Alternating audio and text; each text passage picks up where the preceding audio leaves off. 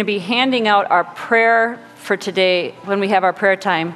These are for you just to look at for a moment, and then I'd ask you to put them away.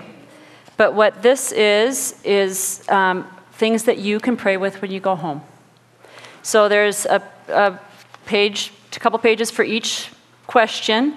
On the left side is a reflection or a few quotes, and on the right side are 10 Bible verses so you can continue to pray the way we've been praying if you so choose. But they're just verses that I think go well with the questions that we've been discussing this for the last few days. And then put them away, please. I was a teacher at one point. I need Lynn, my proctor. Put them away. I want to begin by just saying a word of gratitude, a word of thanks. I have just been so blessed by all of you that you would be willing to share your lives with me, your pain, your joy, your excitement, your fears. It's just a deep privilege that I carry close to my heart, and I'm so very, very grateful, so thank you. And one of the things I have realized is that it is you and it is I who make God's heart sing. So thank you for singing this beautiful tune to me this week. We have asked a lot of questions. We talked about who, that I am who God sees me to be. We looked at what, that we believe, what do we believe about God, but we believe in a God who gave everything to redeem me. When, that God meets me in my past and in my present and in my future. Where, that God is my final destination and that even now he wants me to live in him, to abide in him. And why, that we are meant for mission, that we are to realize that we are each God's beloved, and that we are called to help others realize that they are God's beloved. And so today we're going to get to how, yes, our last question. And I want in particular to look at how do we go home? How do we live from here? At the end of my retreat with Monsignor Assef, he said to me, Sheryl, you're not going back, you're going forward. We're going home in a new way of living. And he said, be the unique, unrepeatable Jesus you were created to be. We are each created to be Jesus in our own unique way out to the world. That's who we are. Again, back to this book, Eternity in the Midst of Time. He says, instead of speaking of linear time, we should perhaps speak of spiral time. Everything returns, so we're going back home, we're going back to our lives, but everything is new because it's happening at a higher level. The key to a true life is precisely in beginning again with a whole new and fresh openness, and at the same time with a foundation and starting point from previous experiences. I like to think of it as a spiral staircase. I come around and I see the same things, but now I'm a little bit higher, so I see them from a new perspective. And then I come around again, and then I come around again. Said human beings begin again and again, and every new beginning can be a new attempt, a new movement upward. Let's pray.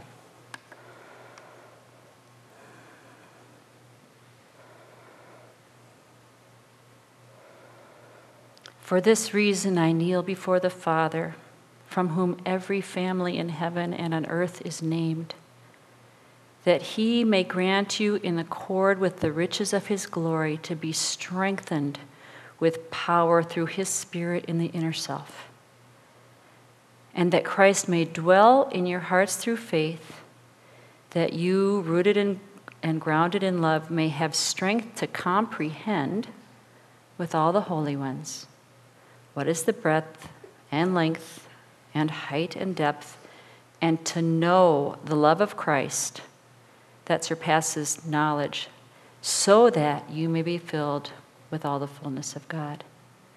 Lord, help us to know that love and to be filled with you. In your precious and powerful and mighty and wonderful and beautiful name, amen.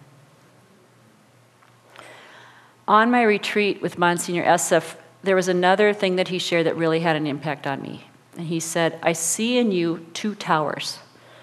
One is the tower of self-condemnation, and one is the tower of self-reliance. And it's like you're shackled to these two towers. And throughout the retreat, those towers started to crumble. And in many ways, I was set free. In fact, when I left, he gave me this icon of Jesus who's like reaching down into hell to pull up Adam and Eve, and their shackles are falling off. He said, your shackles are falling off. And what I found since that time is that that tower of self-condemnation came down pretty quickly once I realized that I am God's delight and that I am who he sees me to be. If I'm not who I see me to be or who others see me to be, why would I condemn myself? God sees me and he says, you are my beloved child. So that tower came down pretty quickly. The tower of self-reliance has taken some time. But what I've found is with that tower, it's coming to know even more deeply who he sees me to be and the truth of who I am that is destroying that tower of self-reliance. A few years ago, this is when this tower really started to crumble, it was Lent. And I was driving by our house next to this construction project that really was ticking me off. I did not want it. They destroyed a little Perkins, and they're putting up 2 huge 7-story buildings. And traffic was already bad. And with all these trucks and construction, the road was just full of potholes. So I'm driving down the road, and it's Lent. I'm like, I know. I'm going to give up complaining and despair. And so what happened was I cracked the door open for God when I said, I'm going to give up complaining and despair, and he threw it wide open. And inexplicably, I experienced this profound dread and fear. I'm like, Lord, I was just talking about potholes. I don't want to go here. I just don't want to complain about the potholes. But he's like, really, Sheryl? Do you really just want me to deal with potholes, or do you want me to deal with this? So for weeks, all through Lent, and even actually a little bit through Easter, I was just so afraid, and I was experiencing in a really raw and real way my brokenness, my sin, my failure, my utter poverty. I just had eyes to see it in all its stark ugliness. And just kind of sat in the mess and leaned into it and said, Lord, I know you're doing a work here. I'm not sure what this is, but I will just sit in it. And then I went on my silent retreat for that year. And I don't go to Monsignor Esef anymore. He's 95. I figured he's got a long enough list without me. So I have a priest that I see in Florida. He works at the seminary down there, and because it's Florida, they have a lot of guest rooms, because a lot of people like to go there. And when I got there, it just happened that the seminary was having praise and worship and healing prayer like the first night I was there. So he said, if you want to go to this, you're certainly welcome to. So I went in, and Father John was there, and this other man, and other people around the room, and they were doing healing prayer. And I shared my fear, and they prayed over me. And as they were praying over me, I had felt like there was this shell around my heart that was just like crushing me, and it started to crack. And after they prayed, I sat down and prayed, and I felt like the Lord himself was like peeling off this shell, like, you're afraid of this, you're afraid of this, you're afraid of this. And my heart began to expand. And I went with that new way of being into my prayer for the week. And Zach's not here? Zach not here? Zach and I were talking yesterday about one of his favorite places, which now is one of my favorite places, and that was during those the first few days of my retreat, I kept wanting to go back to the tomb and just pray in the tomb. And so I went in the tomb, and it's just dark and quiet, and there was nothing that the Lord was saying that was revolutionary to me. It was just like, I was just in there with Jesus. And I didn't know why, but I kept being drawn back there, and I just thought, I just have to be with Jesus. That's all I have to do is just be with Jesus. So I was there for a few days, and then I was asked to pray with this passage. This is from Revelation 4 and Revelation 5. After this, I had a vision of an open door in heaven. And I heard the trumpet-like voice that had spoken to me before, saying, "Come up here, and I will show you what must happen afterwards." At once I was caught up in the Spirit. A throne was there in heaven, and on the throne sat one whose appearance sparkled like jasper and carnelian. And there's a little bit more, but it goes on and it says, "Then I saw standing in the midst of the throne and of the 4 living creatures and the elders, a lamb that seemed to have been slain." So I was praying with this passage, and when I pray, especially with scripture passages like this, I ask the Lord, put me in the scene. Wherever you want me, I'll go. So I come up, and I come to this door that's open just a little bit, and I push it open, and I go in, and the Virgin Mary is there, and she takes me by the hand, and I'm a little girl. And we're in this huge banquet hall, and at the far end, I see the throne. I see the Father. And when I picture the Father and the Holy Spirit, it's always like I could never describe it. It's just like this presence. He doesn't have a face or an image. It's just I see his presence. And then I see the Lamb that was slain. And all the angels and saints, all the holy ones all around. And I'm skipping into the room, and I'm like, this is great. This is great. And I'm seeing, I'm God's delight. I'm God's delight. And I get to the middle of the room, and I stop. And all of a sudden, I look at myself, and I am that world-weary woman that was just besought by fear. And I could see all of my failings and my poverty, my sin, and I still sin. It makes me mad. And I sat there, and I'm like, I can't go. I am not worthy to approach the throne. I just can't. So I stood there, kind of weeping like I am now. And all of a sudden I looked, and the Lamb that was slain is coming to me. He comes all the way up to me. And he snuzzles his head into me. And he says, "Put your hand in my side." And he said, "I am who I am. You belong to me." And then all of a sudden, he was the Lion of Judah. And I'm standing there, and he comes right up to my face. And the Bible talks a lot about the fear of God, having the fear of God. This is the closest I've ever come to experiencing that. It was like, I was totally at peace, but it was like, I am face to face with the Lion of Judah. He puts his face right here, and he roared.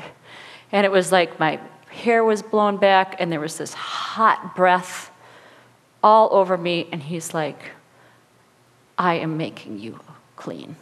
It is I who make you clean." And he said, "Behold, I make all things new." And all through this prayer, I'm sitting in this little chapel all by myself, thank you, Lord, in this chair. And all of a sudden, the Lion becomes Jesus. And I just fell on the floor and wept. Because here's the one that loves me. And I wept, and then he came over and he lifted me up.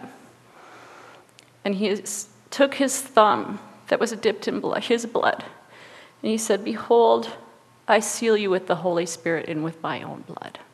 You are mine." And then, because I always ask for more, like, could you seal the rest of me?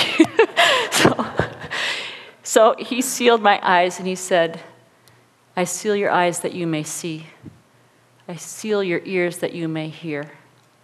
I seal your lips that you may speak. I seal your heart that you may love. I seal your hands that you may serve. and I seal your feet that you may bring me to the world. And at that moment, that tower of self-reliance crumbled to the ground because I realized I really am not worthy. I cannot do it myself. I can't. And I remember talking about this with my spiritual director, and I said to him, I can't, but God kept telling me, I know, but I can. And my spiritual director said, exactly. And then I said, but I am a very capable person. He said, I know, exactly. I had to stop relying on myself, stop putting my faith in myself, and put my faith in God. And when I did that, not only did my faith grow, but my hope grew because I am weak. I am broken and I fail. But He will never fail me. He will never fail me. He will never fail me. No, He won't. And so now, instead of putting my faith in me, who's going to let myself down, and therefore I'm hopeless, I put my faith in Him. Why do I need to fear? He's always willing my good. Whatever happens, the worst or the best, He's there. I can rely on Him. And so as my faith grew and my hope grew, all that's left is love. And love is everything. Faith, hope, and love remain. But the greatest of these is love. That's where we started. How great is our God and how much He loves us. It's all ordered to love. I've shared with you different authors, different saints who have impacted me, and I believe that the saint that has impacted me the most is Saint Therese. Saint Therese of Lisieux. Saint Therese went into a Carmelite, I was thinking about that today for the first time, here we are at Mount Carmel, a Carmelite monastery, which means she went into this little place with a bunch of sisters, and their mission is to pray. That's it. They don't come out. They stay in this little tiny place, and they pray for the world. And she went in when she was 17. She died from tuberculosis when she was 24. And she has had probably, if I had to single out people other than the Lord, I mean, one of the most profound impacts of my life of anyone. But it's funny because when she was dying, one of the nuns there was talking to another nun, and she said, well, I don't know what Mother Superior is going to say about Therese when she dies. She says, she's really sweet, but she really hasn't done anything. What St. Therese did, out of obedience to her Mother Superior, is she wrote down her little way. She just called it that. It's her little way. It's her autobiography about her little way of doing things. And her little way is all about love. And her little way has impacted so many people, not only me, but it impacted this young woman from Albania named Agnesi Gonja Boyagiu. Thank you, Google pronunciation. So that's her name. But she decided she wanted to be a nun, so she took St. Therese for her new name. And then she went to Calcutta and forever was known as Mother Teresa. Mother Teresa said this, not all of us can do great things, but we can do small things with great love. That was Mother Teresa's ministry all along. She just did the next best thing. That one little person that was dying in the ditch was everything to her. That was Jesus. She didn't need to do anything else except whatever Jesus showed her. The little things with great, great love.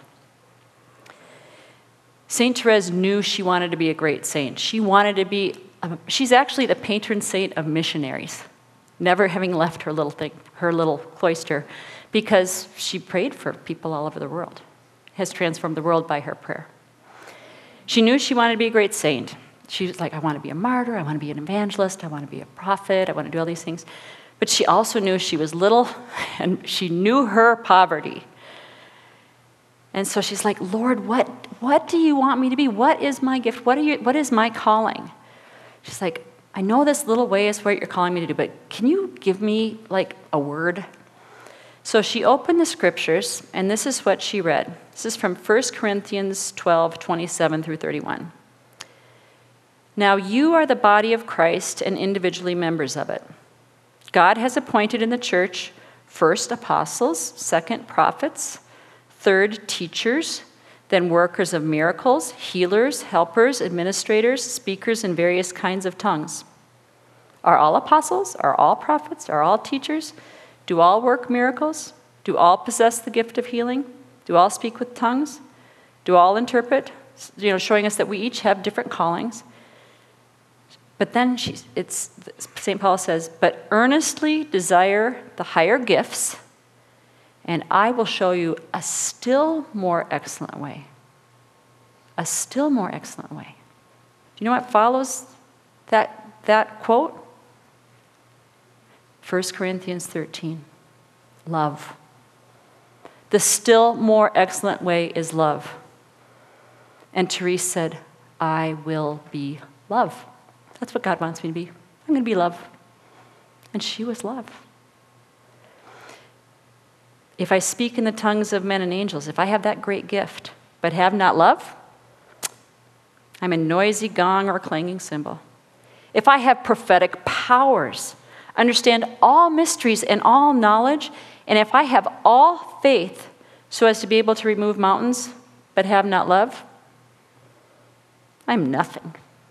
If I give away all that I have, if I deliver my body to be burned, but have not love, I gain nothing. It's all about love.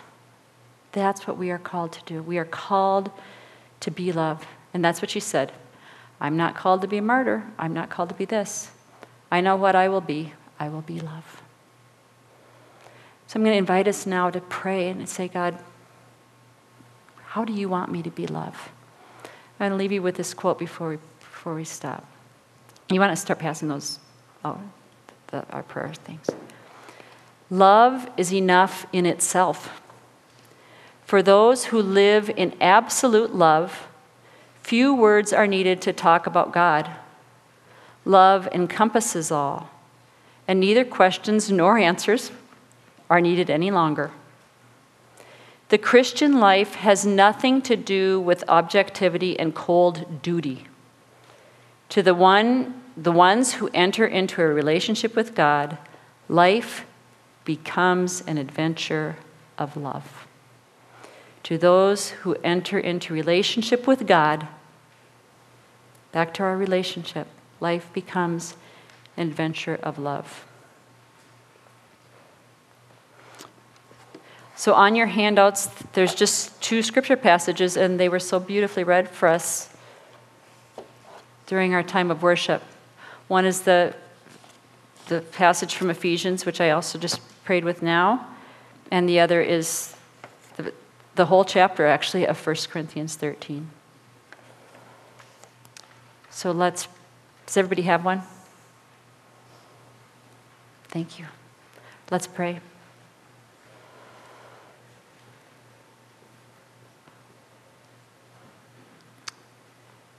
O Lion of Judah, Lamb that was slain, Jesus Christ, Heavenly Father and Holy Spirit, we begin by just remembering that we are in your presence. We take a moment and just ask you to open our eyes and our ears and our hearts and our minds to receive your gaze of incredible love. Love for us in the way that you delight in all that is good in us, and love for us that you delight even in our brokenness, because it makes space for you. You want us all that we are, broken and beautiful. Help us to see that gaze of love. And as we remain in this gaze of love, let us take a moment now to look into our hearts, to acknowledge what our thoughts and feelings and desires are, to acknowledge the ways that you want to unshackle us, that you want to bring us healing, that you delight in us, even in our brokenness. Anything that's on our hearts, Lord, we just ask that you help us to see and to acknowledge. I want to give you a full amount of time to pray today, so I'm just going to lead you right away to acknowledge those things and then relate them to the Lord, and then just listen to him. Receive whatever message he has for your heart, his message of particular love that he wants to pour upon you.